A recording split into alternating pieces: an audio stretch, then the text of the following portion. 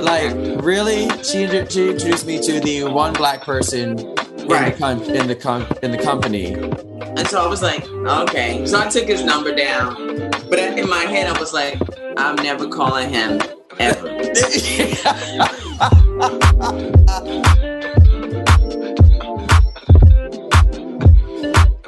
Welcome back to Gamble's Green Room. I'm your host, Mike Gamble, bringing you the people you need to know with the stories you want to hear. I am joined today by, once again, all of my guests are special, so I'm joined by another special guest. This little mofo right here.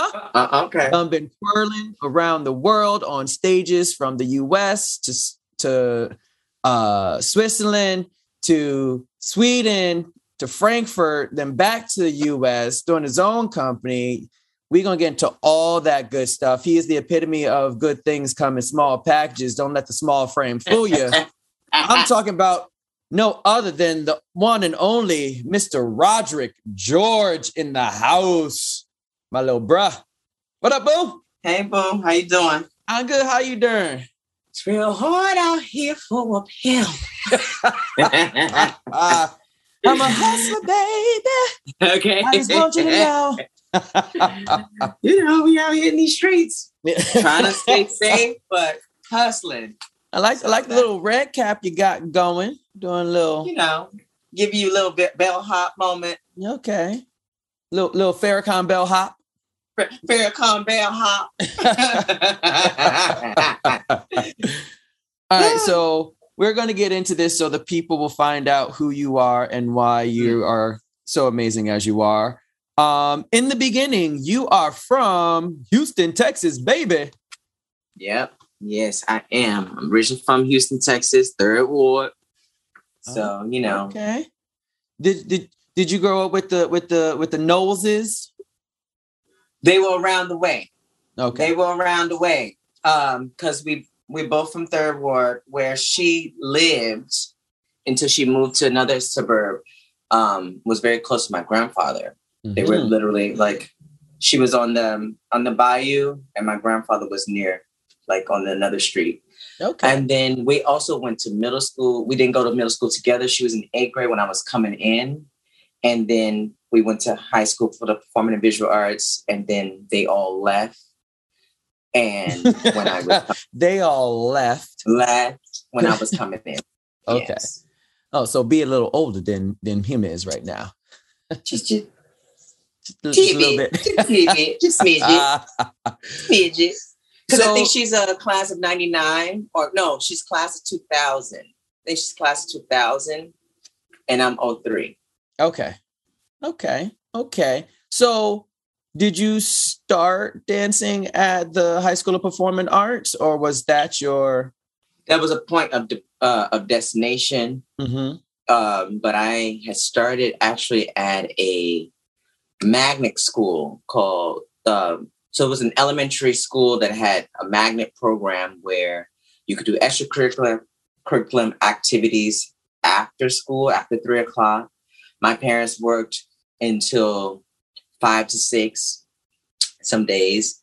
And my mom wanted to put me into some type of activities to keep me going because I was already quite active, but she was actually doing it because I was a very shy kid. I was really, really quiet. I didn't speak. Wait. Yeah, like that.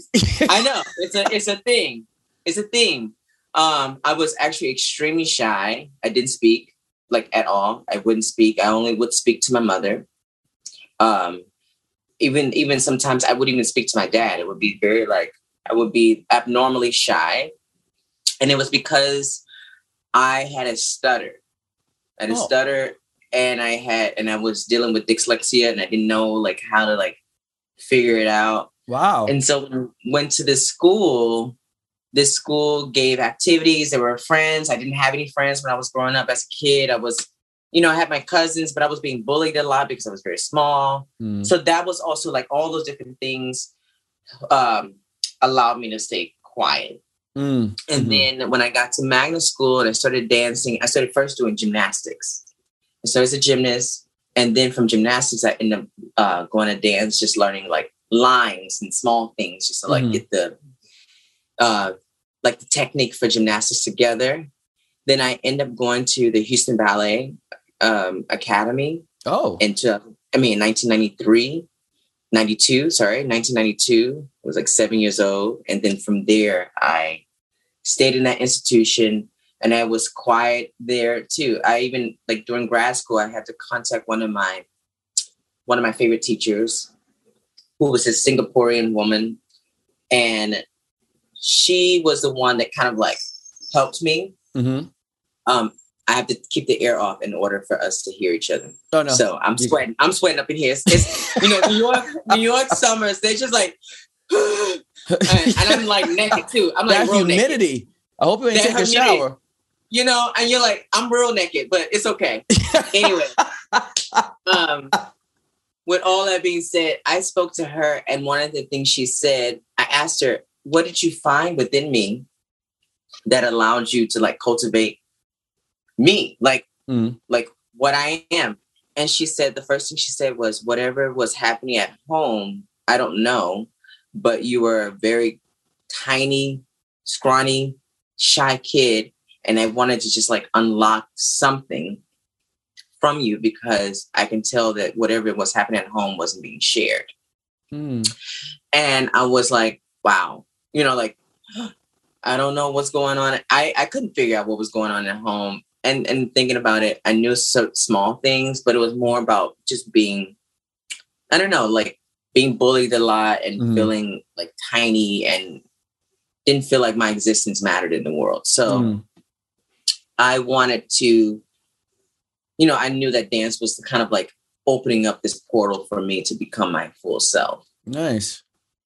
And become your full self you did, because this dude is not shy and quiet no more, y'all. He lives in his full existence right now, and I love it, which is why we're so close, because the two of us together is it. What did they used to say at Johnny Boy? Batman and Robin and Chihuahua and Rottweiler. We was also Carlton and Will Smith. It was a lot. We had a lot of duos. All right, we're gonna get back. We're gonna get back into that in a little bit, because that's further down the timeline. But that's really dope that she saw that inner light. She saw that sparkle, like that flame that needed to grow within you, and you felt it too through dance after gymnastics to become who you are. Going to gymnastics shortly, weren't you like a junior Olympian gymnast? I wasn't a junior Olympian, but I did the Junior Olympics. What the hell does that mean? I didn't win anything. I was kind of tragic, but I had participated in one. I went to the Bella Caroli tumbling school gymnasium. thing. School in Texas. Once, like 2 summers, I did it 2 summers. It was actually like, I feel like I was becoming something, because one of the greatest gymnasts that I was growing up to, that I wanted to be like, was Dominic Dawes. Yeah. And that was the only reason I saw that was because of the men's. It took longer, but for men, it wasn't that many people of color that we saw. But Dominic Dawes was the image that people of color did see. And, she was my girl. I thought I was going to marry her. And also, she had worked with Prince. So, that's also another thing, Right. So I did that. And actually it wasn't from the Junior Olympics, but it was from another gymnastic meet. I was doing something new and I was transitioning to something new. And then as I was doing that transitioning inside the high bar, I lost grip. And from losing my grip, I like flew from apparatus to apparatus and then landed really bad. And from that period is how I started having a phobia.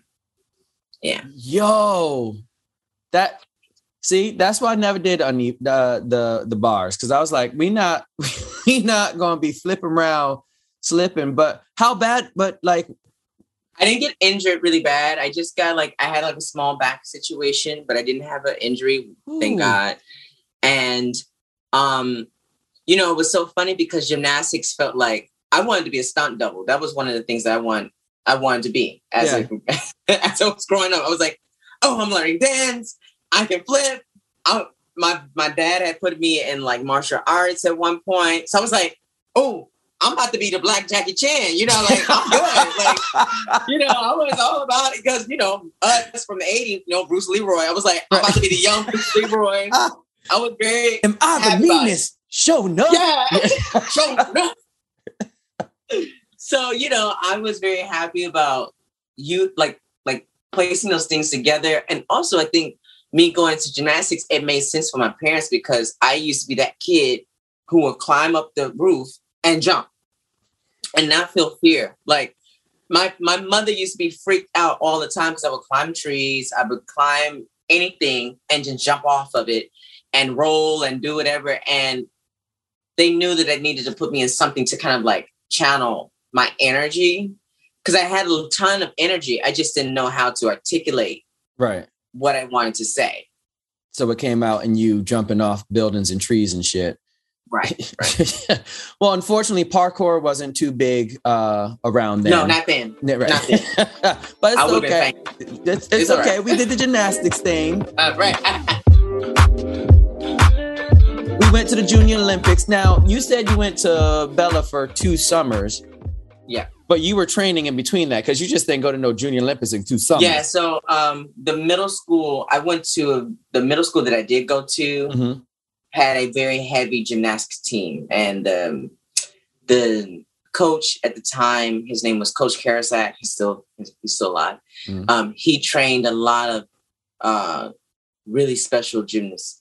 And I was really grateful to work with some of them. So like some of them actually went places and stuff. And he was special and he picked me out. He like handpicked me from middle school because people, like they would look at middle schools and see who will be the next. So he handpicked me. And then I had auditioned for the dance department at 2 different schools. And one was better for dance and the other one was better for the gymnastic team. And I wanted to be a gymnast. And I knew that I was going to Houston Ballet every day. So it was like, I don't need to go there. I don't need to go to the other school. I'll stay at Houston Ballet and I'll be focused on the gymnastic team and see if this team will cultivate something better for me or dance will continue. And then when I got injured, I was 13, 14. That's when I started going fully on with dance. And then I auditioned for the Performing Arts High School. Okay. So sorry to bring up trauma, but what did your phobia manifest as and how did you get over it? Well, I didn't get over it. I mean, I still you put me on to like some skyscraper. I'm just like, oh. No, it's not going to happen. Wait, but, y'all, just so y'all know, you can't see why I'm laughing. It's the faces that he made. I'm not laughing because he's on a skyscraper having a fear. It's the face that he made. When we release the video, you'll see why. But you still do a lot of general jumping. Yeah. I jump. I do love indoor rock climbing. I do like indoor rock climbing. But it's something about like the mat and the safety net, like those type of things. I can do. It's just looking down. Like I just can't do the look down. And like even there was a piece that I was doing in the company I was dancing for in New York. We had to run up this they had this huge ramp and we had to run up the ramp and then there was a door and I could do that.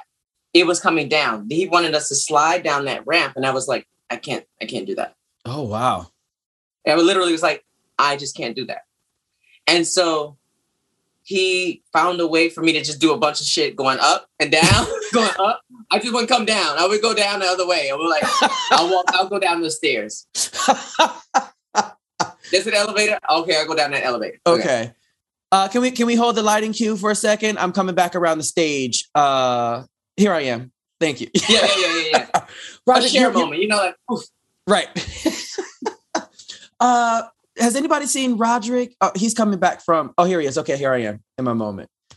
You gotta make a whole little dance scene right there, so that without Roderick, and then there he is. There he is. So I could come back in and make my grand entrance as I'm supposed to at the time that it is. Therefore, pursuant to my perspective. Pursuant. Okay. All right. So, injury at age 13, 14 with gymnastics, that led you into going to the high school for performing arts and going into the dance program more. Right. Okay. Well, yeah. Mm-hmm. So what was that? So what was the high school program like? It was fine. You know, people, it was fine. It was fine. It was, you know, I want people to understand that I'm from Houston, you know, it's still the South. And there's still some like other things that, you know, I was dealing with, you know, where when you're like 5 in the whole dance department and we're all looking at each other like, and it could be like, save me, or it could be like, I'm coming for you. You know, like it was, and that was the way that, and not just that department, globally, it's still happening to this day, where we're still looking at individuals and people of color as ideas of you may take my position. And it's not about taking the position, it's about the idea, like once we unlock this idea of white supremacy and how that has did a huge influx into how we're having our own personal trauma within each other and feeling like crabs within the barrel. Yeah. Once we unlock that and say we together can work together and we can be a community, it would be much better. Right. And I think because of that, sometimes it was very difficult to be in the school when you're like, now I become friends with people that I wasn't friends with in high school. You know, because we got over the competition aspect of it, and we had our own separate careers. You know, like we implemented ourselves into the space in a different way.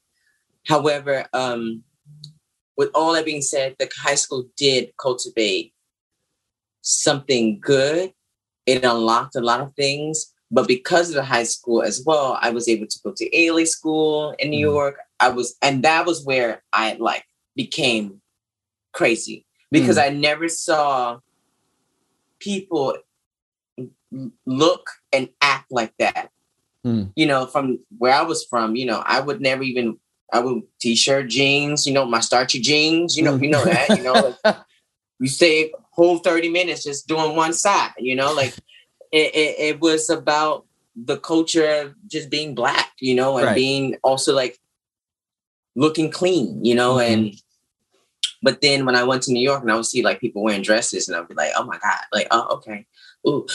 And then they would like actually be very mature. You know, they would take the train at a very young age. And my mother was so sheltering on me, you know, like, you can't do this, you can't do that. Da, da, da, da, da. So then when I went to New York and taking the train or the subway for the first time, I was a bit like, feeling anxiety, and I could see like people who had been taking the train since the age of 8, you know, so it was a different type of mentality, and I learned so much from that. So I was grateful to be in a high school that had fostered this like outside realm where I could see other dancers who were coming from those programs and growing tremendously just from like an 8 to 6 week program. So I was like, I want that. I want to grow. I want to get that whatever shot they just got, you know. And then that's that. So how long were you did the Ailey program for 6 weeks? Only 2 summers. 2 summers. 2001 and 2002. And from those 2 summers, I got to meet some beautiful people. Rest in peace, Denise Jefferson, who cultivated and fostered some ideas for all people of color. You know, it wasn't about her saying, hey, you're going to be the next dancer at Alvin Ailey. She was like, hey, we won't try. Yeah. But we got this person that's coming from Frankfurt. We got this person coming from Netherlands. We got this person coming from London. We got, so she was opening up this portal for all of us. And that's where I got to meet some of the figures that I idolize to this day. And they were the reasons why I wanted to go dance in Frankfurt. Dope.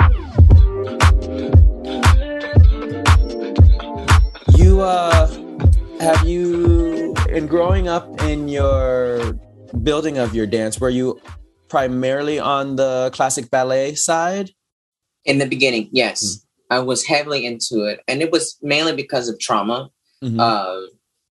So I wanted to do ballet so bad. I grew up watching Lauren Anderson and Carlos Acosta. They were like the black, they were like the Michelle Obama and the Obama. They were the Obamas. Yeah. In ballet. Introduced to ballet.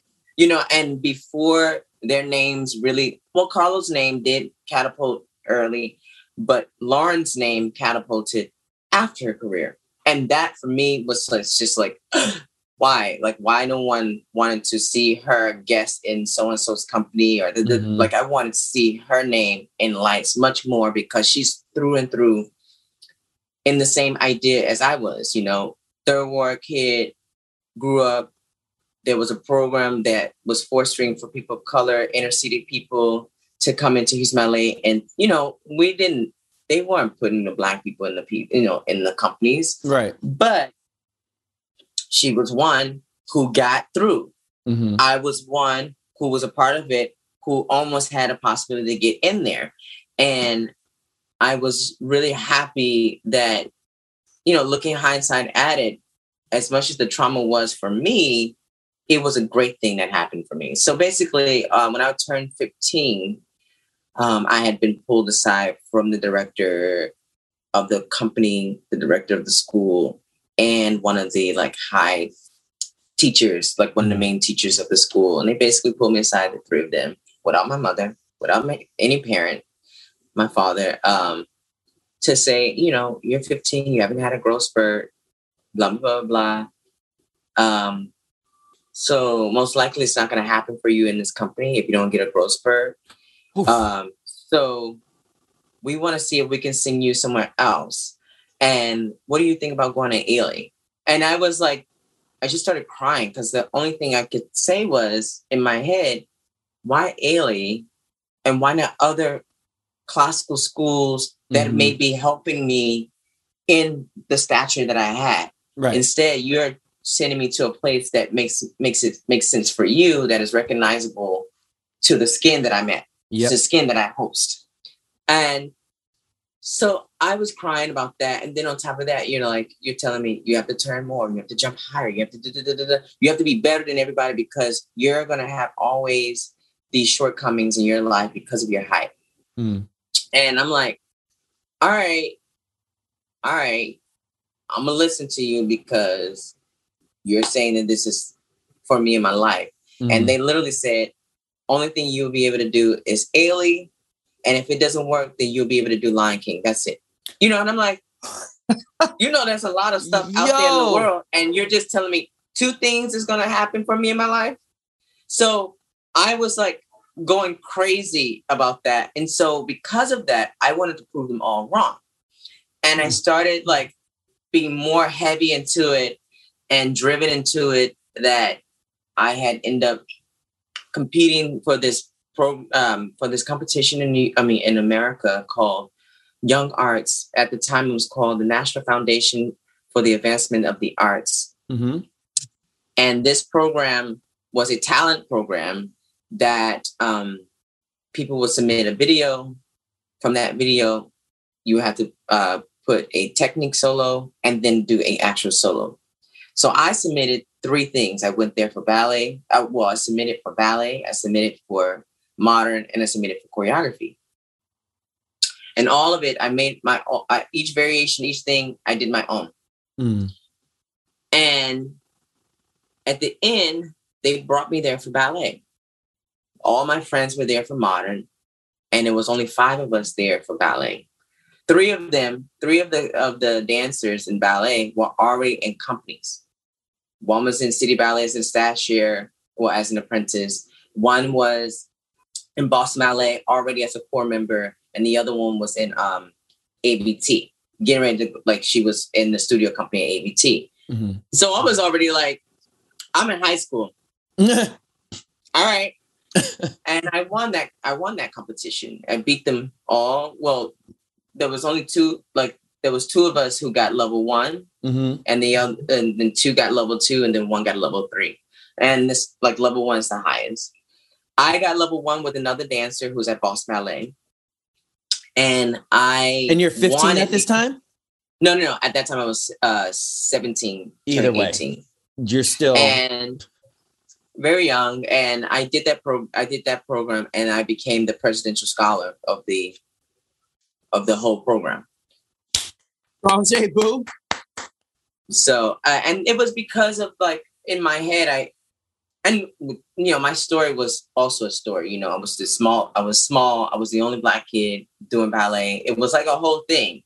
But the way I presented myself was clear. Like, you brought me here for ballet. I'm letting you know, why did you bring me here for ballet?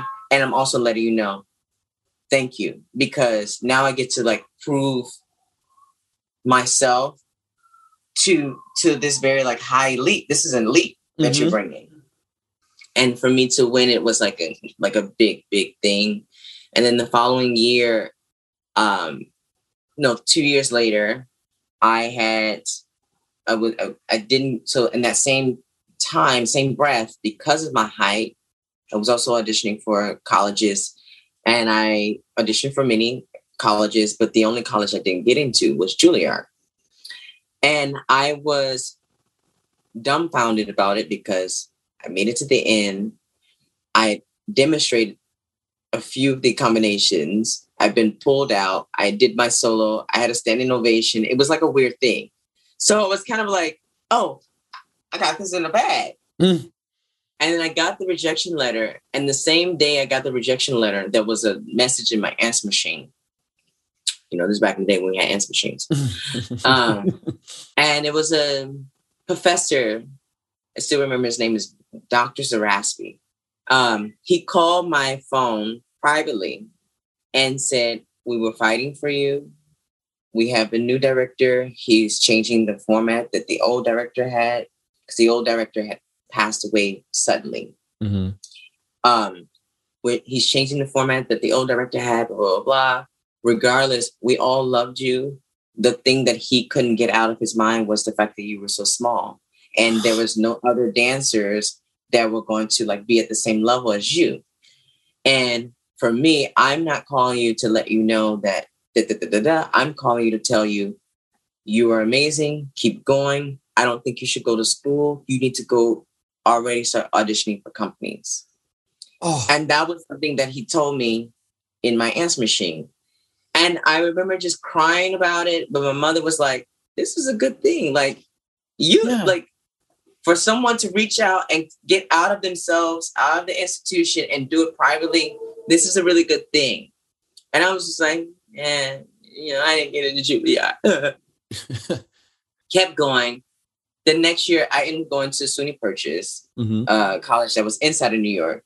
And I got a sudden random call as well, within being 2 months in school, from another teacher who was at Juilliard named Alexandra Wells. And she called me privately as well and said, hey, I have this program called Springboard. I didn't know that you were at Purchase. Now that I know you're at Purchase, let's figure out a way to help get you out of the school. I was like, okay, whatever. So I have this program. It's called Springboard. At the time, it was called Ballet Divertimento. Now it's called Springboard Dance Montreal. And she was like, we have this program called Ballet Divertimento. It's in Montreal. And what we do is we cultivate like a 3-week program where you get to run around all over Montreal, where you can take class with Le Grand Ballet, Les Canadiens. You can take class with La La La Human Steps. This is back in the day when they were still a thing. Mm-hmm. You can take class with Les Ballet Jazz, CERT, like whatever's in Montreal, we are exposed to it, and I want you to be exposed to it because I want to see if I can get you a job. It's like, all right, cool. So I did it that summer. It was incredible. It like opened my head because it was a bunch of dancers. Most of the dancers at the time, it was more curated for dancers at Juilliard, would handpick people around the country. I did that, and then that same year, I came back to Purchase because nothing happened. I came back to Purchase, and I did a Nutcracker. And then that Nutcracker, I had ran into a woman named Barbara Brandt. Barbara Brandt was the mother of now a ABT star today named Skylar Brandt. Yeah. Skylar Brandt was 10 years old doing Clara at Purchase. And so she was the Clara, and I was the Nutcracker. And she pulled me aside and also said, there's a program called Youth American Grand Prix. I think you should do it. You're amazing. I think you should win it. If you don't win, I think you should win it so that you can possibly get into the studio company. I was like, wow, if you think so, and I'm looking at her young prodigy, this young 10-year-old prodigy, I'm like, then I'm gonna do it. So I did Youth American Grand Prix literally on peanuts. I had to, you have to pay for these type of things. And like she figured out a way to make it free for me, but I needed to just get to those places. Mm-hmm. I got to those places. Like I hitchhiked at one of the places to get to, like, it was like in Torrington, Connecticut. But like, once you get to like off the train, there's like, it's really like that. You're like tumbleweeds, and I had to figure out a way to get to this competition. And so I did it. And then I got to perform live with the stars, with ABT, PNB, blah, blah, blah, whoever was there in New York City that came and performed. And I won bronze medal for that competition. And I was 19 at the time. And I wanted to do that, not because of the fact that I wanted to get into the studio company at the time. Mm-hmm. I really wanted to be in a classical company, but I also wanted to use it as a platform for other directors to see me. Mm-hmm. And so that I could get a job regardless. Mm-hmm. It did catapult me. I had like a great write-up in the New York Times. And from that same summer, I ended up getting my first job, not from Youth American Grand Prix, but with Springboard. I did it again that same summer. I'd already kind of like had forced a relationship with someone from Youth American Grand Prix, but something was telling me, go to Springboard, maybe something else will happen. Mm-hmm. And something else did happen. I ended up joining a company called Cedar Lake Contemporary Ballet. Okay. Yep. Yo, there's so much to unwrap in all of that. And the easiest way for me to do it is there is a book. I'm not sure if you've ever read it or know about it, but Brenda Dixon is a professor at Temple University. I read some of her stuff in grad school. Have you read The Dancing Black Body? Yes.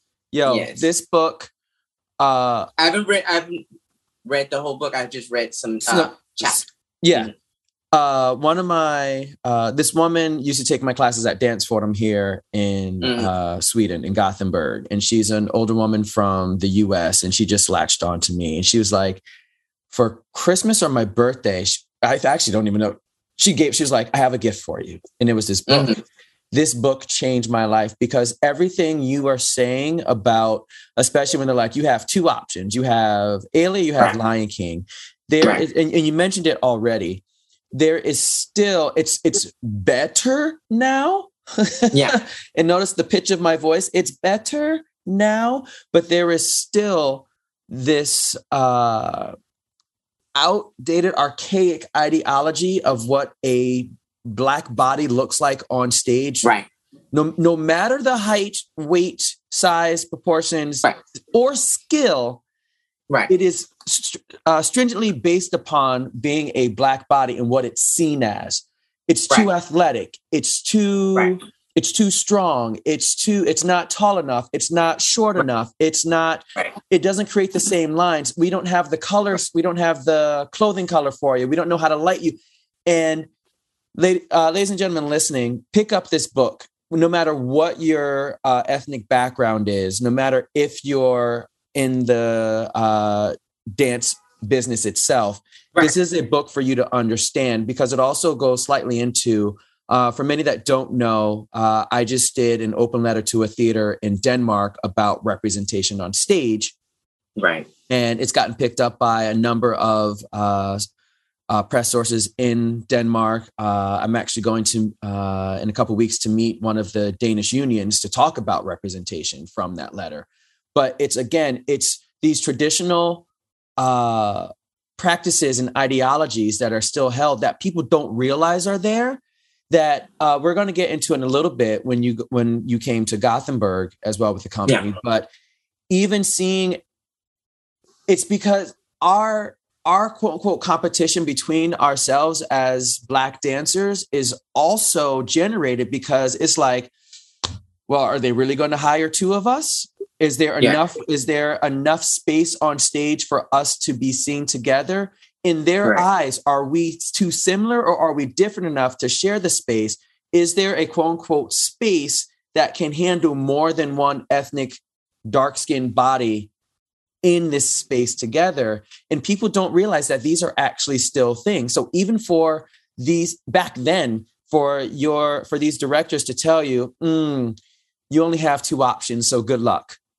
Right. And then while all of this is happening for Juilliard, if y'all don't know what Juilliard is, this is the school of dance in New York that dancers want to go, like entertain, like actors. Viola Davis went to Juilliard. Actors, dancers, performers, people have gone to Juilliard. It's like prestige. Yeah. It's like the Harvard of performing arts schools in the US. Yeah. For the administration, for the teachers to reach out to you. And again, it's interesting because you were so young. When you get information like that, you're not hearing it. Only thing you hear and see is the rejection. You're not seeing or hearing the actual accolades of what it is that you're doing. Right. But repeatedly, the universe kept putting you in front of these people. And these people are like, I need you to do this. Right. I see you. I'm sorry for what happened over there, for what people don't see outside of everything that they did see, but I need you to do this. And I think that was very clear. Like that no was a great yes, because it was one of the things that also helped me go like I didn't stay in pilot mode. I kept moving and having activity. Yeah. And how I wanted to like see myself in spaces, learn more about the spaces. You know, I had to say like, okay, I'm not going to audition for Dutch National Ballet when everybody's over 182, you know, like I'm not going to go there, you know, and I had to start being smart and strategic about my career. Yes. And so that was very clear. Like when I got older, and once I started going to different companies, that I was very clear, like, oh, what is possible for Roderick, and how I'm going to be celebrated, how I'm not going to be celebrated. You know, for me, what was so funny is like, of all the places that I lived in, I loved the most Sweden. You know, like that was where I felt like my best self was cultivated, because of the city and because of how I was inserting myself into the city. That was also, I think that was the gift of me, you know, us running around together like two peas in a pod. You know, we were definitely close and niche. But I think the other thing was, as much as I was having a great influx into the city, the way I was working in the company was very traumatic. And I didn't understand why, because of the same thing that we're talking about, you know, like like after one had left, there was another Black body that came in, and I was that Black body. And then another Black body came in, and then there was another Black body. It was like three of us. And I was so happy about three of us being in the room, but the director couldn't understand, especially when your model is saying, we are the most diverse company that you'll see. We have 20 something companies and blah, blah, blah. And I'm like, yeah, you got 20 something white countries. Right. You know, like like, okay, I understand, like, if that's going to be your model, let it really look like that on stage. Right. And it's not like that on stage. In space, you're still having one person, a brown body in there. And then the other one can say, oh, I'm actually Indian, or I'm actually that. Or right. So then you give space for it, you know? And so it was very interesting that having, you know, at least the two Black male figures, and you couldn't differentiate the difference between us because we were very different. Mm-hmm. But you can differentiate the difference between two white bodies. And then I'm going like, are you? Because then that's also the question. Are you seeing the difference? Or are you just seeing that it's making it much more easy to stay clear? Like there's no bumps, you know, like inside of how people are looking at it. But when we see that Black body, we see it very clear because it sticks out. And then if they dance well, now no one's going to watch the rest of the dance. Right. So stop right there. I want you to stop right there. So I do want to continue this conversation, but that's part of when you're in Sweden. Mm-hmm. I want to take it back to Cedar Lake real quick, the company, and then get into how you got from Cedar Lake into Basel, into Sweden, then Frankfurt, and back to the US, and then into where we are now. Yeah. So, so Cedar Lake happened when? I joined the company in 2005. Okay. How long were you with them? I was there until 2007. Okay. 2 years. Yeah. So I did 2 years with Cedar Lake. It was kind of, a bittersweet situation because I really wanted to dance there, but there was a part of me that was in need of, me personally, I guess I was just always in need of wanting to like learn more and gain more from like older dancers. And we all were so young. And so that was one thing that that had pushed me to move forward. But also, while I was at Cedar Lake, I had been meeting a bunch of dancers who were dancing in Europe, who were all like, this person would love you in Europe. That person would love you in Europe. You need to get yourself in Europe. And I was like, well, I guess I need to listen to these people. Right. And so I did an audition during a winter break. I went to a few places to audition, did one of those moments and then auditioned. And I had landed myself into Theater Basel, Ballet Basel in Switzerland. And that for me was one of the places I stayed the longest. I was there for 6 seasons, 5.5 years. It was, for me, it was like one of my greatest moments. And I got to learn so much because I had, what I was asking for, I had got. Where I had learned from one of my, I call Mama Swift. Sky Swift was one of the dancers who was one of the first Black dancers, Black soloists at San Francisco Ballet. Right.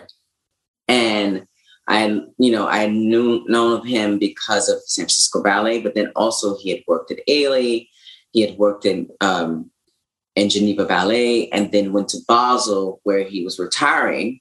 And so we had this nice overlap where he was like, look, I'm going to teach you the ropes a little bit and I'm going to cultivate some space for you. And then once I leave, you're going to be there, but I'm still around the block.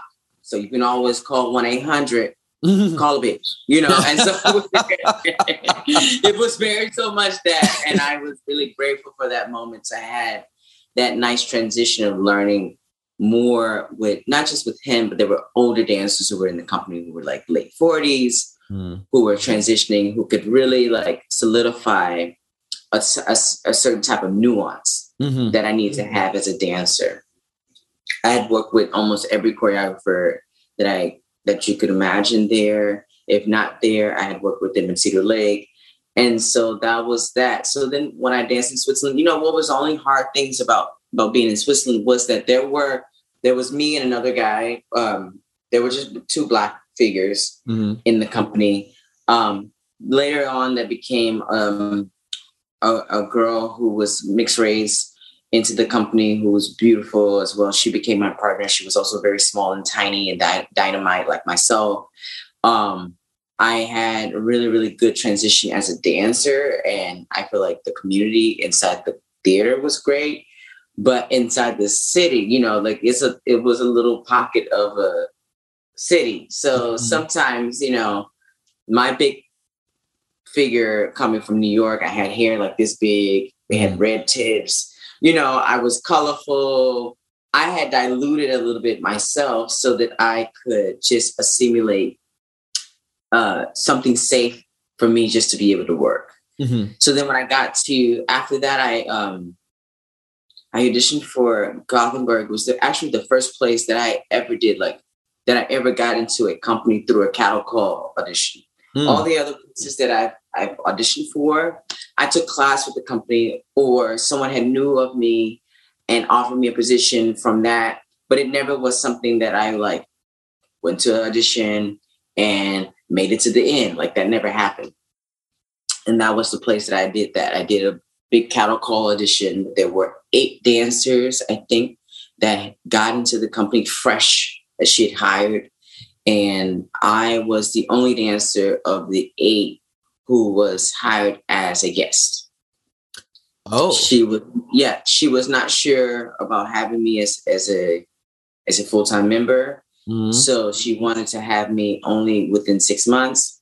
And then if I did well, then she would extend my contract. And so that's kind of how my contract was within Gothenburg, which was interesting because I felt like, in terms of not all, but at least some of the dancers that she'd hired, I wasn't fresh out of school. I was, you know, I already had 2 companies in my belt, let alone 2 dancers that she did hire. Within the 8 dancers, 2 of the dancers, I had worked with them in Cedar Lake. So she had brought in 3 people from Cedar Lake. And so I was kind of like scratching my head, like, you hired them full time, but you didn't want to hire me. And I'm already like did 2 companies and they did 1. Right. And let alone, like, it's not about how many companies people are dancing. Like, I want that to be very clear. It's not about, it's about experience that I want to kind of like implement.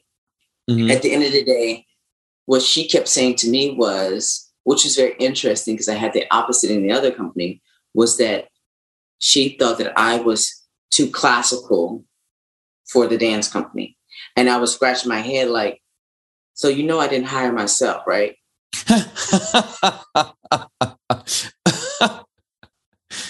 But you hired me. Okay, fine. So you hired me and you still keep telling me this notion of like, I'm too classical ballet dancer for this company. But then also all the choreographers that were coming in that she was hiring that were kind of the off-kilter ones were the ones who wanted to have me in those pieces. Quick question. How many people total do you remember were at the cattle call audition? So I know that audition was a 2-day audition. So it wasn't like a 1-day audition. It was like a 2-day situation. And I think she had already brought in, like, I think in total, I know for sure was like more than 200 to 300 people. What? And on top of that, it was not just like a 1-day thing. This was like, so she had been auditioning like 200 or 300, more like, let's say 200 or 150 people. Let's say that, something like that. But she had been auditioning 150 people or 200 people like every other weekend. And I think it was like 5 weekends that she had they had did to find dancers, because she was brand new. I was coming in fresh as a new director with new dancers. So she was looking for new dancers to also insert inside that company to create something new and fresh. So that was also a big thing. So it was like, you have to imagine like there's almost 1,000 people that she had been watching and taking at least like 2 or 3 people from each audition. And then you made to the final 8 that she decided. Yeah. Which she wasn't sure because you were too classical in her eyes. Right. out of the 1,000 people that she decided to hire. Okay. I just wanted to break that down. It was very interesting, to have that. And also the audition that I did was the most people she hired, because it was 5 of us that got hired from that one. And because I think it was Jubal, Harumi, Anna, Lotan was in that audition, and Matt, myself. So it was 6. It was 6 of us. And then Fan was at another audition, and who was the other person? Was it Pascal? No, I think it was just that. I think it was 7 of us. It was 7 of us coming in. And then later on, like 6 months later, then there was Astrid, Pascal, Kiara. Oh, right. There was the second week. That was like 6 months afterwards. Right. She had hired those people.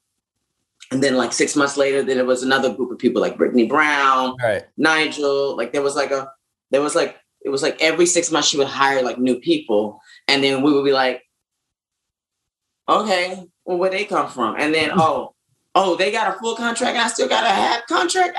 This doesn't make no sense. Like it was confusing me. Yeah.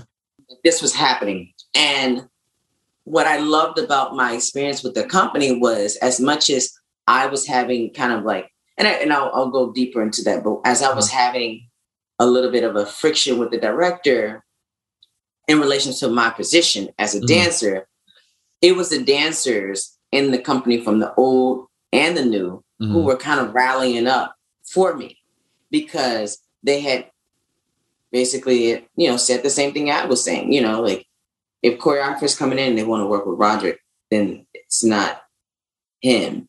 Right. It's not really him. It's really you. And maybe you have your whole thing about him, and release him from it so that you cannot keep putting him through that type of energy, because that's extra energy that both of you are having in the room, and we don't want to hear what Roderick has to say about, well, Adolpha, blah, blah, blah, blah. And Adolpha, you don't want to keep saying about Roderick, but Roderick can't defend himself, So I think that was the issue that I was having a little bit with that position, like in that company. But needless to say, I think the reason why we were having conflict was because I was very sure and confident within myself. And the way I was working in the city, which is very different than she was trying. Like, I think she was trying to infiltrate something very clear in the city. Like she wanted to have DJs coming into the opera to do parties, and she wanted to have like relationships with other studios and other places to bring them inside the theater. I had already did that within 2 months of being in the company. I was already like, because I had already worked as a teacher in Switzerland. So I knew that I needed to keep that energy.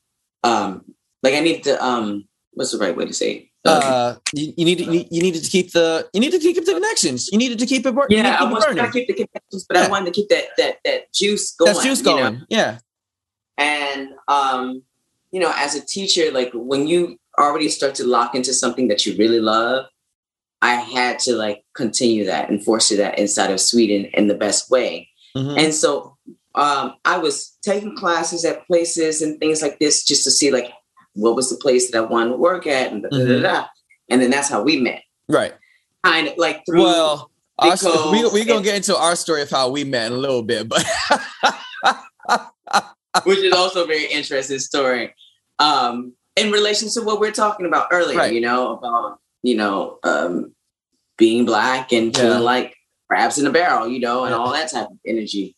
But I just knew that what I was doing in the city, I think that was also rubbing her the wrong way too. Like, how is he doing that so quickly? And blah, blah, blah. And I'm a director of a company. My ego's bruised, and I feel like that was what was happening. Right. How long did you end up staying with the company? I stayed with the company for 1.5 years. That was and it wasn't even 1.5 years. It was not even. No, it was like a year.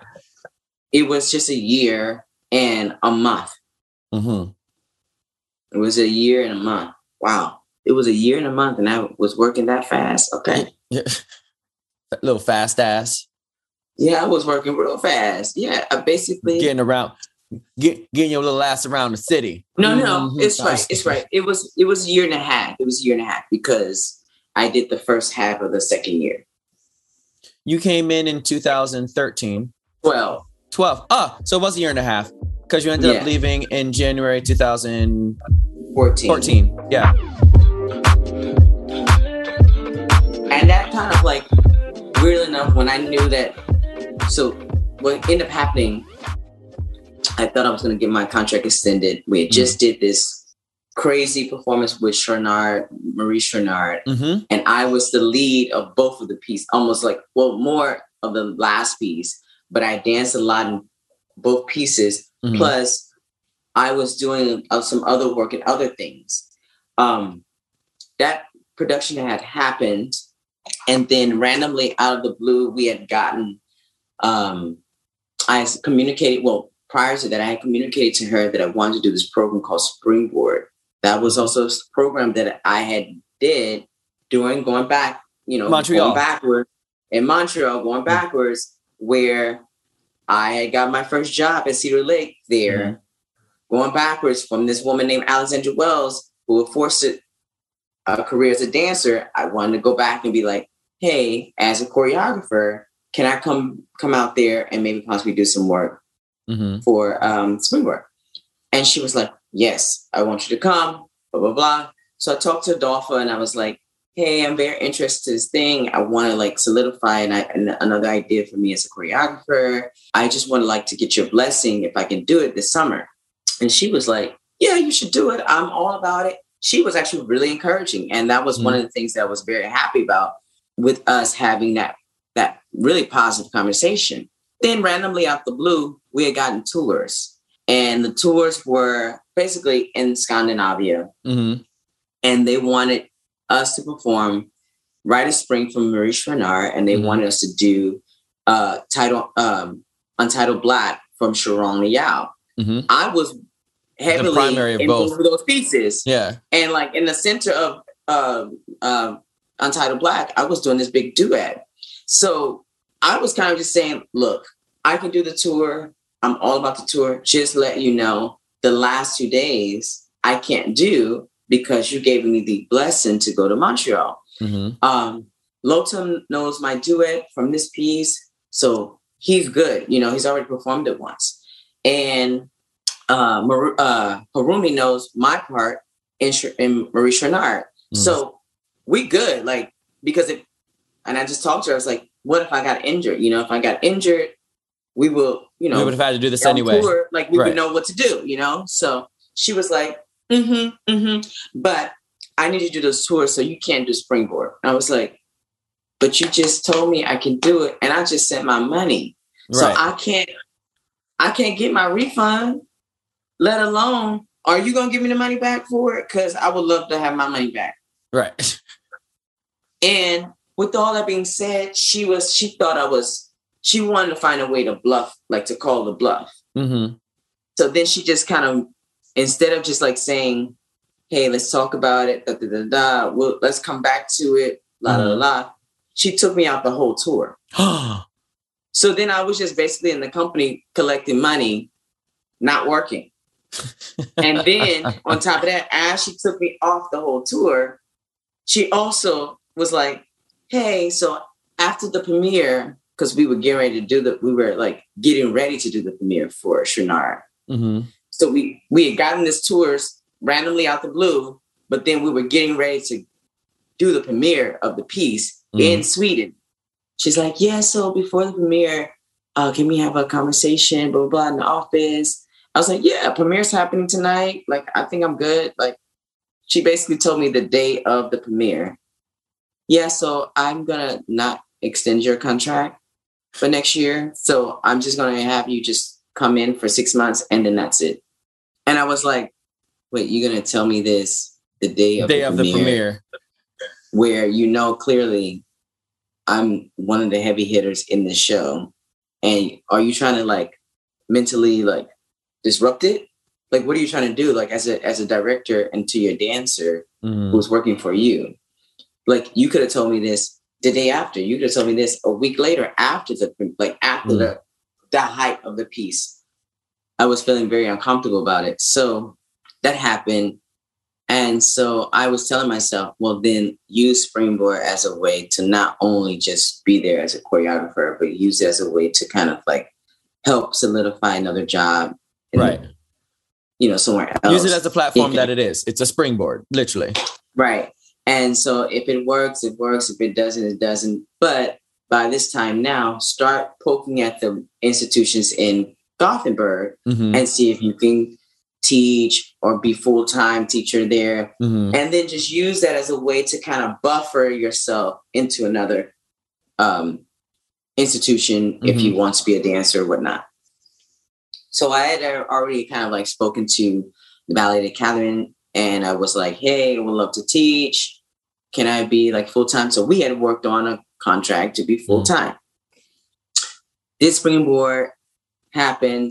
I had worked with the associate director for the William Forsythe Company in Frankfurt, Germany. He was there. They had somehow something happened where a dancer was injured that Alex was interested to having in the work. So she came to me and was like, look, I know your situation, blah, blah, blah, blah. If you're going to transition to another company, I think that's the type of company you should be going to, because no more repertoire company. You rep down, rep. I think you should be working with someone specific like that. And you've always said you want to be a dancer for him. Let's just see if we can get you in that room. Even if nothing happens, just get you in that room. I was like, okay, fine. I'm happy about it. Let's do it. And also what the program does is that it doesn't really, like, if you're a choreographer, you don't really dance. You just focus on being a choreographer in that program. So I was doing that as dancer and choreographer. Now, back in the day, when it originally was started, we would have emerging choreographers inside of the thing. But then as it got bigger and much more of a bigger situation, it became more a forcing thing for just something very specific of what you're going into. Right. Anyway, I did it. I became really good friends with Christopher Roman. And then Christopher sent the email just saying, hey, if any of you all are available, can you come during this time and that time and see if you can just take class with us, with the company, get to know William Forsythe. He could do a small little workshop. That's that. I was like, okay, I'm about to leave this company anyway, so I might as well use this time to go and start auditioning for companies. Right. So I was doing my last production at Gothenburg in January, end of December, and I had 2 more performances in January. So between those 2 performances in January, I had asked Adolpha, hey, I'm going to go do some auditions now. I'll be back for the last production. And she was like, okay, fine. So I went and started auditioning. So I took a week off to go to Frankfurt.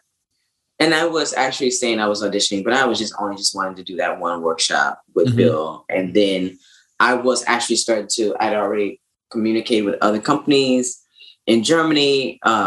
And also I had contacted with a few companies in Sweden and in Norway. So I was like, all right, I have places I can go audition, just need to take my time. I did the 1 week situation in Frankfurt. So what ended up happening was the day I arrived in Frankfurt to class with the company, like around in the middle of the bar, one girl is like limping and we're all kind of like, what's happening? All right, whatever. So, I don't know what's going on, but we all just kind of continue class. But we do see people kind of like floating around and there's a lot of energy. So then Bill comes and he's like, so I just want to let you all know, we were supposed to have rehearsal. We're not going to have rehearsal now. No, they started rehearsal. They started rehearsal. And as they started rehearsal, you could see like a lot of energy happening. So then Bill stops the rehearsal. He's like, okay, everyone, we're going to just go on lunch. As we go on lunch, just going to let you all know, we're going to cancel rehearsal. and all the dancers that came into town, we'll just do a workshop after lunch. We're like, okay. Come to find out, that figure that was limping, she got injured at the bar. Like literally just got injured randomly. Meniscus. No. Meniscus situation. And we're all like, oh man, like she got injured, blah, blah, blah. We do the workshop. I get a call from Christopher Roman, associate director, later on that evening, like, so Diva, can I ask you a question? I'm like, yeah. So you sure you leaving Gothenburg? Like, when you leaving? Wait, you sure you leaving Gothenburg? You sure you getting fired? I was like, I'm serious as a heart attack. I ain't got no job on this day. He's like, okay, I'm gonna call you back. I'm like, okay, whatever. He calls me back literally an hour later. So wait. One more time. When you leaving? I'm leaving the company on January or something. Mm-hmm. He's like, okay, because Bill would like to hire you to replace Natasha in March. I was like, who's Natasha? First, I'm like, who's Natasha? And then he's like, the Russian woman who got injured today, he wants you to replace her. He thinks you would be perfect to replace her. And I was like, well, then I'm available. And then I said to him, well, only thing that's going to be an issue is if you hire me as a guest to replace Natasha, the only issue is that I'm going to lose my visa on this day in Sweden on January so-and-so. Right. It's like the day after my contract finishes. He was like, really? Okay, let me call you back. Okay. Calls me back another 30 minutes later. He's like, all right, so can you start tomorrow? Excuse me? I was like, huh? He's like, yeah, just start learning rap tomorrow until the day you leave. Go perform in Sweden, and then when you're ready and finished up, come back and then you start rehearsing. So, because we have a first tour on this day. I was like, huh? He's like, yeah, so I think the best thing that we could do is just hire you so we can have you, and then Bill can have you do Natasha's part, and then we just find a way to keep you in the company. And I was like, oh, okay. So that's what ended up happening, is that all that happened in one day. What? I remember you coming back and being so damn stressed out. Because I couldn't figure out like how to finish like packing and moving. But I needed to do it all in like. And you're supposed to start at Ballet Academy with me teaching full time. You're like, I don't know how to tell Alex. I don't know how to get this info. I was like, boo, this is what you're supposed to be doing. It'll work itself out. Just go. That I didn't realize that it happened that fast, though. Like literally like that. Like in the blink of an eye. And so it was like, for me, it was kind of like a blessing in disguise, because as much as this thing was happening, like this trauma was happening in Sweden, this other thing kind of happened, which one of the greatest geniuses of the 20th century is like, I want him, blah, blah, blah.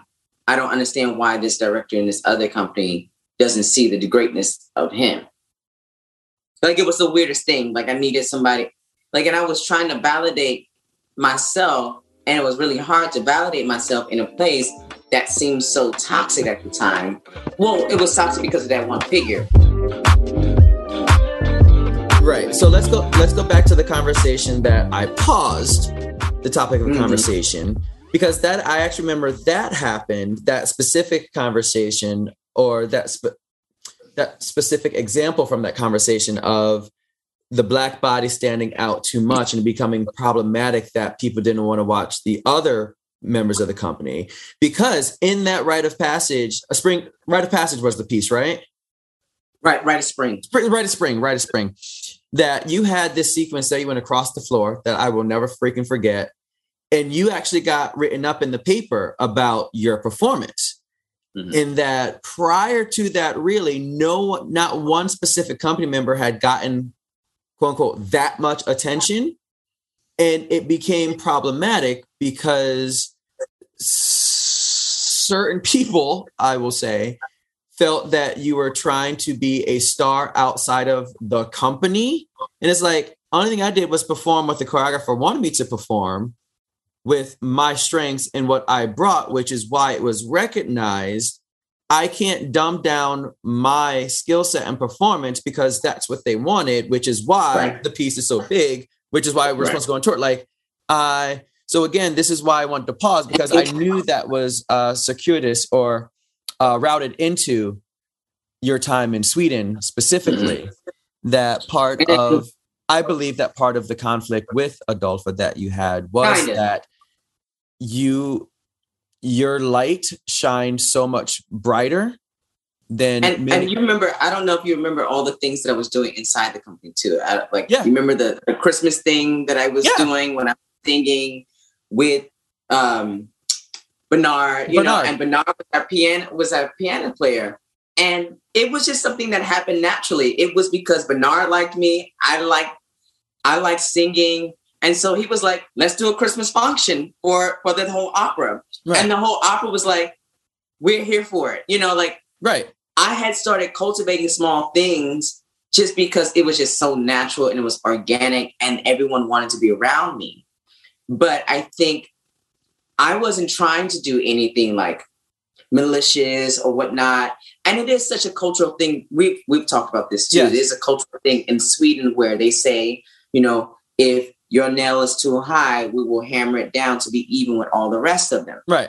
And, we know that. But then on the flip side, as a director, when you're having a dancer who's having like, or let's say if you're having a special dancer who's bringing pull to the company, you also want to use that to bring in other great dancers into it. Right. It becomes somewhat of a prestige, a renownedness,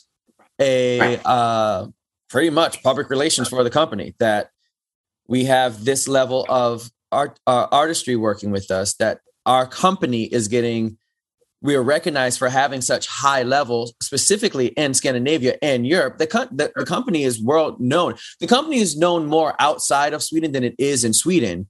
So to have that artistry with you is just another quote unquote nail on the head of, this is why we are known of what we're known to be. And it's actually really funny as well, because the director wasn't Swedish. So, and the Swedish people were actually all for it. The Swedish people were like, oh, this is amazing. In the number of years, we haven't gotten this amount of press coverage. And it's not specifically for this person. While that person's mentioned, it's about the company, that the review was of the show, but with an acknowledgement of this person for their performance. So, okay. So again, I think it also had to do with as well that because that she didn't ever see me in that way, that was messing up with her psyche. If it had been someone that she had pushed forward and they had gotten that coverage, she would have been like, I did that. I did that. Right. But what it looked like is that I was doing it for myself and I had made it happen for myself. And I was like, I'm not doing anything. I like partying. Yeah. I like drinking. I just like clubbing. Like I like music. So if people I've met in the past, like in relations like that at Nefertiti or whatever, like if that happened, then that happened. But I wasn't out here calling somebody like, all right, so we're gonna do a Mission Impossible moment. I wasn't doing that. So I need you to get this art critique. This critique to write about me in here to show how good I am. I can keep my contract. I'm trying to keep my contract. I wasn't doing that. But serendipitously as well, it's the more you try and be stifled, or the more someone tries to stifle you, the more that your natural light shines through. And that is problematic for a lot of people. Because again, as you said, the just in topic of conversation, it's I'm going to give you a 6-month contract because I feel you're too classical for this company, but yet now you're getting all of this work for the company. Now you're getting more attention than the rest of the people that I wanted. What's the next excuse? Right. But as you said, it was a blessing in disguise. We never really see I say everything is a learning experience, even if it's negatively toxic, even if it's destructively toxic. There's a learning experience to happen in that it gave you this literally access to springboard yourself into what you manifested of wanting to work with the legendary William Forsythe. And and he said, I want him to replace this woman. which doesn't really happen, by the way, that a male figure replaces a female figure in a dance company. Right. Because there are those traditional lines that happens there as well. But listen, it was greatness. It was you are, as I always said, you are a force to reckon with. It, as much as you try not to showcase it or try and be within, it's just going to shine out because that's who you are. You danced with Forsyth for 2 years? Yeah. And then he suffered his tragic medical. No, he's fine. No, the company ended though. Oh yeah. Okay. Yeah. No. So I was like, oh no, he's fine. No. The company folded. Yeah. Yes, the company folded, and I knew that. I knew that coming into the company. They were very clear. Everyone was very clear, because not everyone. I will say that, like, most of the dancers had been listening to William Forsythe say this for years. Like, I'm done. Yeah. And then they were like, all right. And this time he was literally like, I don't need to say it out loud. I'm done. Mm-hmm. And the people were still like, mm-hmm. Oh wait, I need to pack up my shit. Okay, I gotta pack up my shit. For real? I gotta pack it up. You know, like some of them were not ready for that transition. Right. For me, I was coming in very clear, like, you know, use this another way to just help you do another thing, which I did. And it was great. I learned some of the greatest things in my whole entire life, work with him. I'm still work with him as we speak. But, you know, I use it for a lot of learning, possibilities in my life as a choreographer, as a dancer, as a philosopher, as everything. You know, it was just such a great point of departure. And then I went to Berlin after that as a freelance artist, starting to work with choreographers like Jerome Bell, Tino Segal. These were performing arts curators and choreographers, dramaturgs. They were great people. Well, one was great, and then in process of being in Berlin, I was like, look, Christopher was calling me right away as well, saying, Dio, you need to start doing your own thing. You're in Berlin. It's a hub for creativity. Find a way to foster yourself to do your own thing. Alongside of moving to Berlin, I was living with one of my best friends since the age of 14. He was living there in Berlin. Another friend of mine from New York was moving in with his partner. So I was like, you know what? Let's get together. Let's do something real quick. So we made a little something. And a woman named Anna Mutter, who at the time, she still is kind of, but not in the same light, but she was the curator and more like curator at the Sophiensäle Theater, Theater in Berlin. It's more of a place that's for like young creators and for emerging artists in Berlin. She asked me to be a part of it, and I was like, yeah, sure, I would love to be a part of it. So I presented that quartet that I created on my friends.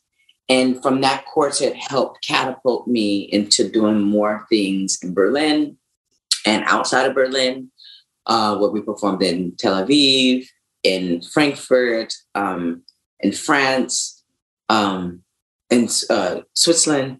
So I was like very happy that I was starting to get some traction with my work. But I just knew that Berlin ultimately was not a place of arrival. I knew it was somewhere I was just going to have and depart from. A launching pad. And it was, you know, as much as I did love the like freedom that Berlin created, for me, it always was like a very dark cloud place. I got into like a very negative space in my life being there. And I think some of the things that I was experiencing at other places were not happening in that place. Like what I was saying about Sweden, where I would go anywhere and it would be a party. It would be like, I don't know why, especially with us, we would go to a place at 6:00 in the afternoon or in the early evening. And then we would leave the next morning at 3:00 in the morning. Both and then we both be like, 6:00. We gotta work. And we would not even know, because the way the way this things started shifting was just organic. And I miss that it was always filled with positivity and was filled with like a great grace. And that was not happening a lot in Berlin, unless you were like, and I wasn't a person who was into drugs. I only just, I just like alcohol, and it was not even like hard alcohol. I would beer, and, like that was it. So with that being said, I knew that I needed to do something different. And only reason I started doing things differently was because of family stuff. When my father passed, I went home to Houston to kind of be with my family. And that's when I started working again with William Forsythe with new productions. And then I said to myself, it's like, maybe I can just hang out here in America for a little bit and see what this does. I was kind of trying to like foster something in Houston, but I knew it was not the place. And the virus happened. When the virus happened, I felt like I was stuck. I still had my visa in Berlin. I felt like I was stuck kind of like where I was. And I lost my visa. I could have gotten on a plane and said like, no, I go home, blah, blah, blah. But I didn't have an apartment. I had rented out my apartment. And I realized it's like, yeah. Okay, I'll just hang out and see what happens. Right. So when I lost the visa, I decided to say, okay, Houston's not it. It's not it. People in Texas are crazy, with masks and vaccination, so many other things. We're not going to talk about that. So I said, let me run away. Let me run away from that and go back to a place that I've always felt like what was home to me. And I came back to New York. And as I moved back to New York, now I'm like moving around much more easy because the community knows that I'm back in the space. And I've always came back to New York every summer or at least every year to teach here or there. But it was harder to get that momentum because I had to tell people, oh, I work with so-and-so. Oh, I do this. Oh, I do that. But this time, I don't have to do that. It's because people are just saying Roderick is back in town. And so things are just kind of floating. And the hustle is not as much. Look, it's New York. You still have to hustle. But the hustle of me not having to talk about myself, being a walking CV, is not necessary anymore because my name somehow has helped me, solidify my position here in New York. So because you're a badass bitch. Because you done did the world and companies and made a name and your own company and your own work. No name, fleshless beast. That's why I said at the beginning. Was that actually the original piece?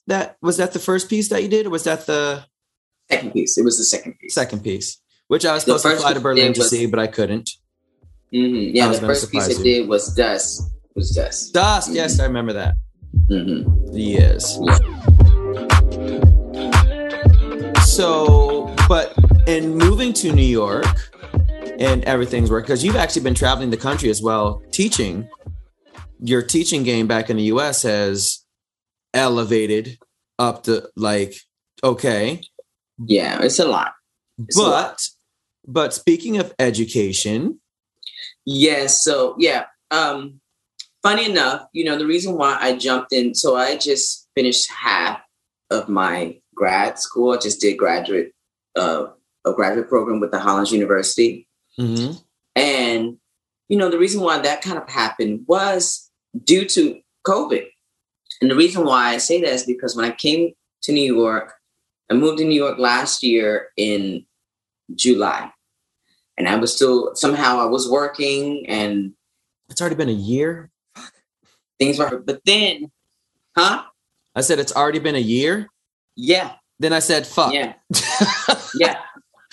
Yeah. And so like I was working and things were happening, and then it went down like for us in New York again, like COVID. Yeah. So then, and I guess because of the summer was over and everything, so everything kind of plummeted. So then I realized what I'm gonna do. Yeah. I wasn't in a university. I kept reaching out to universities to see if I can teach online, if I could do this, if I could do that. You know, everyone's having a lot of Zoom classes. Nobody was wanting to hire me. So then I had to like take myself aside and say, you know what? You're going to have to go get yourself a 9-to-5 and figure out a way to survive in the city instead of using your ego and killing yourself with your ego. Mm-hmm. So I ended up working at Uniqlo. I had to work at Uniqlo in October. And that felt like the lowest of the low. And I realized, all right, you got to do something. You got to do something. So, and finish this little job and go ahead and start applying right now for grad school so that you don't have to do this ever again in your life. You're too old for this. And so I applied for grad school. I got into grad school. And so that was one of the main reasons, that particular thing, going to work for a retail store that I worked at. Last time I worked at a retail store was when I was 19 years old. Yeah. You know, so that's almost 20 years. Hey, people, don't be asking them. I ain't say nothing. I left it right there. I left it right there. But so you know, that was interesting. Go ahead. And what are you getting your master's in? It's in relation to what I'm doing. So a master's in dance. But it's really for me to cultivate a space to teach dance with positive eyes, and also with to curate the space for all shapes and sizes. And last, to also be, you know, I'm always kind of in some way, and I think we both have this in common. I've always loved being, let's say, an agent to the community. If I'm closely working with someone and blah, blah, blah, and you're in need of something, blah, blah, blah, that's what I'm supposed to do. Yeah. I'm supposed to connect you two. Yep. So that you can get a job and they can get a great dancer. Yep. And so I've always loved that. I've always loved being an agent for the community. And I think doing grad school also helped me to solidify who is working here, where they're working at, who's here. You know, like, that's what I want to do. Right. Nice. So what's next for Mr. George? So I'm finishing my last Hoorah with William Forsythe in December. So I start touring literally. I get on a plane on next Monday. Get on a plane on Monday, and I go to Switzerland, Geneva, and we start rehearsing, pulling the tour back together. We haven't done it in almost a year and so it's going to be a lot of body parts that are going to be hurting. Yeah. But, you know, I'm starting to do that. And then alongside of that, I'm also helping another choreographer who's based here in New York, assisting him with the production in London. So all that's happening within this first half of the year. And then I may be transitioning to another position in the fall. So that, you know, I'm just happy that a lot of movement is happening. But alongside of that, I'm also trying to finish grad school so that I possibly can be working in some university here in New York. I would love to stay in New York.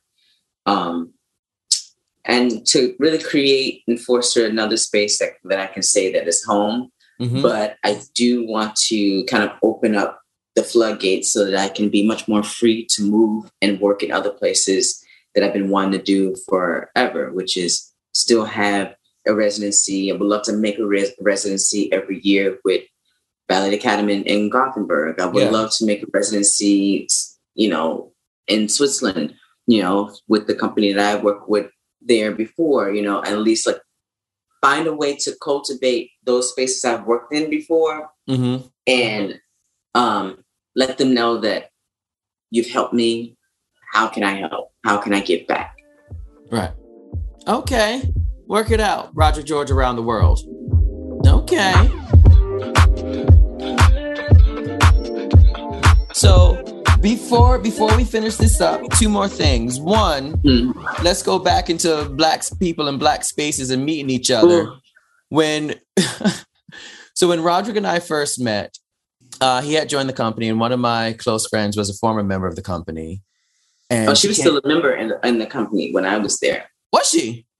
Mm-hmm. Mm-hmm. I thought she was working with the children at the. Oh no, that was 2012. No, because she did La La La. Yeah, she did. Yeah. Forgot about that. So she's like, there's amazing guys from the US. You'd love them. You guys get along so well. I'm like, okay, sure. It's an American guy. Sure. I'll meet him, blah, blah, blah, blah, blah. And then apparently she said the same thing to you, but she's like, oh, I have this friend that I work with. You love him, blah, blah, blah, blah. I forget which show I went to see with her. And she was like, oh, Mike, come here. This is Roderick. Oh, right. We're in the lobby at the after party of the premiere. And we both just turn and go, hey. Like, really? She introduced me to the one Black person in the company. So we're going to be best friends because, all right, whatever. Okay, so all right. We literally do the fish, the dead fish handshake. Like, hey, nice to meet you. Okay, yeah.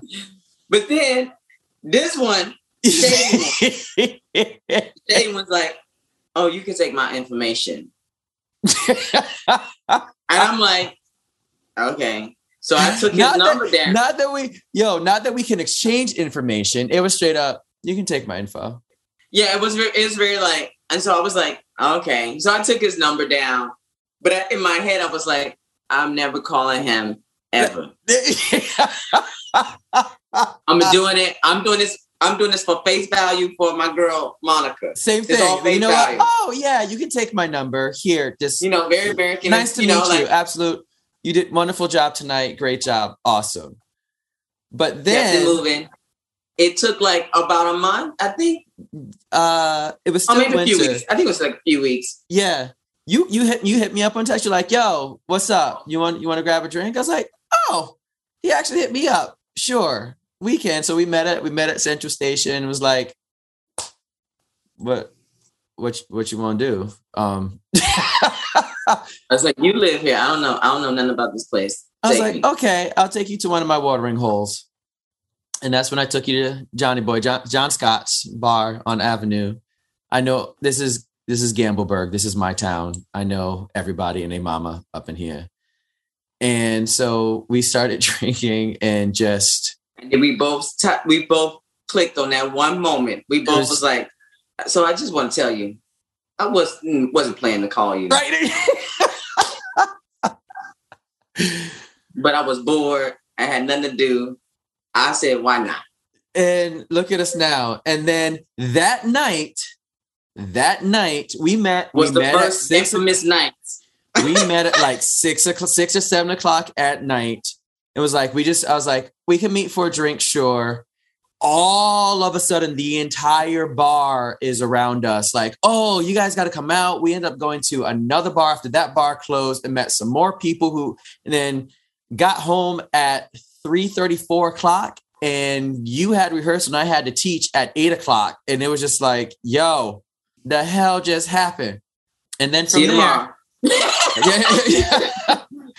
All right, I'm going to go work. I'm going to sleep somehow. I'll see you tomorrow. And then it became the dynamic duo of Roderick and Gamble.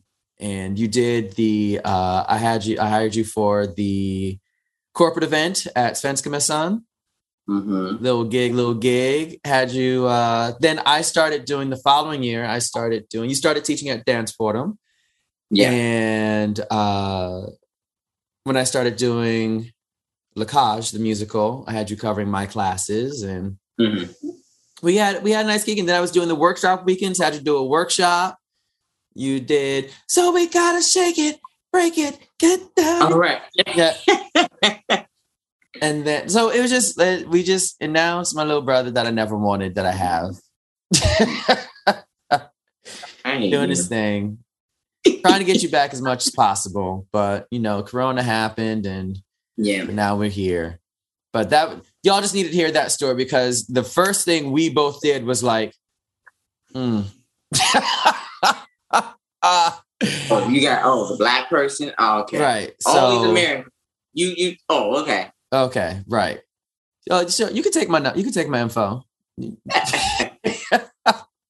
For those that know me, don't you know that the angelic smile is really just a facade of the level of assholery that goes on in my mind. But I do it with a smile, so you can't really be mad at me. My mother calls me an asshole. It's just the thing. It's just, she says it with love, but I don't disagree with it. So there's one more thing before we go. Last name is Gamble. Play on it all the time. I bought a roulette table that is filled with 16 shot glasses. Each shot glass is numbered and coordinates to a question. And if we were together, if Corona's over and we get to be in the studio and do this again, if you don't want to answer the question, you would have to do a shot. But hopefully you trust me enough that you just go and answer the question. Okay. Do you trust me? All right, I trust you. I do. So we spin the magic roulette ball. Then she spins around and lands on number 33. All right. Down. Number 33. Get my answer sheet. Oh, this is a fun. Nope, that's the wrong one. Rather. Oh, this would. I want to hear your answer on this. An artist or a job you would never work with again. Oh, I mean, y'all already know. We already talked about that one, so we're not going to talk about that. Okay, you want to do another one? You want to do another? I'm going to do another one. Huh? No, you want to do another question, or you want to do another question? No, we can do another question. Okay, so she who shall continue to be unnamed name that we already talked about before, he would never work with again. We already know that toxic relationship that happened. See, that question. Funny story, but I got a funny story for you though. Okay, go. With that relation, she came to one of my performances in Germany. Twice. She came to two of my performances, one in Frankfurt and one at Kopenhagen and Hamburg. The first one she came to Hamburg, she didn't know I got into the company because I didn't tell nobody. Right. And then, just the ones that came to my after, when I did the my housewarming, going away party, and those people knew. But other people, and I'm sure people probably said something, but I was kind of like, whatever. So then she just showed up and she was like, "Oh, you're dancing for Foresight? See, look how great things happen." I was just like, and I walked away. Second thing, she came to my last performance in Frankfurt and she tried to, we were in two separate groups and I was on the other side and she was in another side. And people were getting kicked out of this restaurant that we were at. And we were all just talking, but I was trying to keep my distance. I didn't want to I just didn't want to have I didn't want to do the fake, the cordial situation. I didn't want to do that. I just wanted to just have my night with my friends and move on. So she found herself weaving through the people and came through and was like, "Hey, Roderick, I deserve a hug, right?" As she comes in for the hug, I literally did the karate chop situation no, bitch. I gave her full on no. I said, "I'm sorry. I just can't hug you right now. It's been a long day. I'm sorry." And you could tell the whole tension that everybody was just people were and I was just not afraid anymore because I guess a part of me was saying, you can no longer take my power anymore. No. That's one. Number two, I don't work for you. And you don't, and I don't think I ever work for you.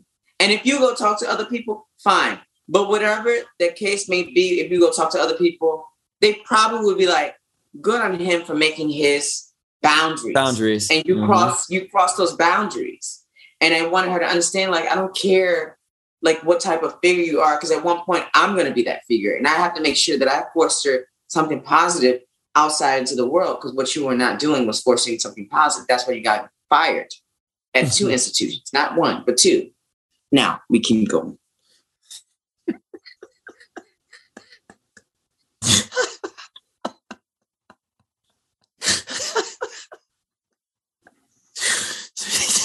Excuse me. Okay, wait, that was a bad one. We spin around. She lands on lucky number 2. All right, what we got? Number 2. Number 2. Uh-oh. What she I am got? not making this up. Number 2 is, what is your worst job experience? We just gonna finish with the unit. Wait. I'll say this. I'll say another one. Worst job experience. Okay, so I had to work at Super Target. Ooh. Yeah, it wasn't like normal Target. It was like Super Target. It was in Houston. I was like 16 years old. So that was like, for me, was one of the worst experiences because I was like doing that while going to high school and also doing Houston Ballet. And like, I was using that money to help pay for like the water bill and like a gas situation. But like, that was kind of like not as fun that I ever had in my life. But we're gonna just keep moving forward. No, we're gonna leave it there. If people want to find out more about you, are you available on? Do you have a website, social media that they can connect with and see some stuff? How they find Mr. Roderick George? Well, I think if you type on Google Roderick George, you'll be able to find videos of stuff that I had, or Roderick R. George is my Instagram, where people can find me. Mm-hmm. And my website, nonameartist.org. How do you spell no name? So we just want to take the W out.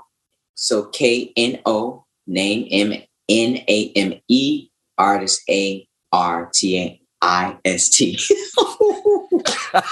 Oh, I sound like crazy. .org. Okay. That's no name, no without the W, KNONAMEARTIST.org. Roderick R. George on Instagram. Mm-hmm. Do you have a TikTok or Twitter or Snapcrap or no? Good, we don't do that. Instagram is as much as we're gonna get, and you barely need that. Listen, Instagram nowadays is now the CV for artists, unfortunately. Mm-hmm. And I realized that when I was helping I was helping a choreographer a few months ago look for dancers. I would go to people's Instagrams and I would say like, "Oh, this is their video. Look at that." Blah blah blah blah. Or I would write them and I would say, "Do you have a video? You should put video on your Instagram so that choreographers can find that, because right now this is how people are getting hired these days." It's no longer the generation like us where we were sending via post a DVD, a resume, and a headshot. You weren't doing that. You're not doing it anymore. You're actually going to people's Instagram and you're looking at their headshots through the Instagram. You're looking at, you may have even in the bio what they have done in the past, and you're seeing videos. So I encourage dancers that are out there, young dancers and young people that are out there, use your Instagram as a CV, because that's what it is for us today. Unfortunately, directors and other curators and other whatever. Because I just got a job. Actually, recently, yesterday, I just got offered a situation from a fashion show here in New York. And it was through what she saw through my CV, and someone recommended me. So it's unfortunately my Instagram. So, unfortunately, this is where we are at today, and how we're changing technology and helping technology at our benefit. And if you can do it, do it. Okay. I'm going to let you have that.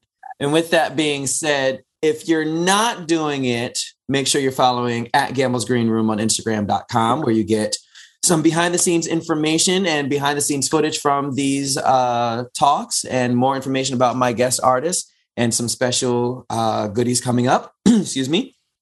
Then also make sure you stay tuned to gamblesgreenroom.com. Right now has the link tree to all of the digital streaming services where you can find the podcast, but also we're going to be opening up our Gamble Green Room shop with our Gamble Green Room's merch coming up, sweatshirts and all that good stuff. So you can be rocking the Gamble's Green Room on the body. Going like, who that is? Mike Gamble, Gamble's Green Room. You don't know? Check it out. Ha ha. Roderick, thank you so much, little bro, for being here. So much wonderful information. Keep shining your light. Keep spreading your joy. Keep spreading your artistry. Keep doing the damn thing, brother. And keep from your start of people telling you what you can and cannot do, keep proving them wrong, baby. Thank you, my friend. Love you. Love you. And rock out this last year, your masters. Woo! I can't believe it's done. I literally can't believe it's already done. It literally feels like 2 months ago you started, but it was. Yeah. Okay. It was. Okay. We're gonna leave that there. Love you much. We will talk soon. Thank you very much, baby boy. Holla.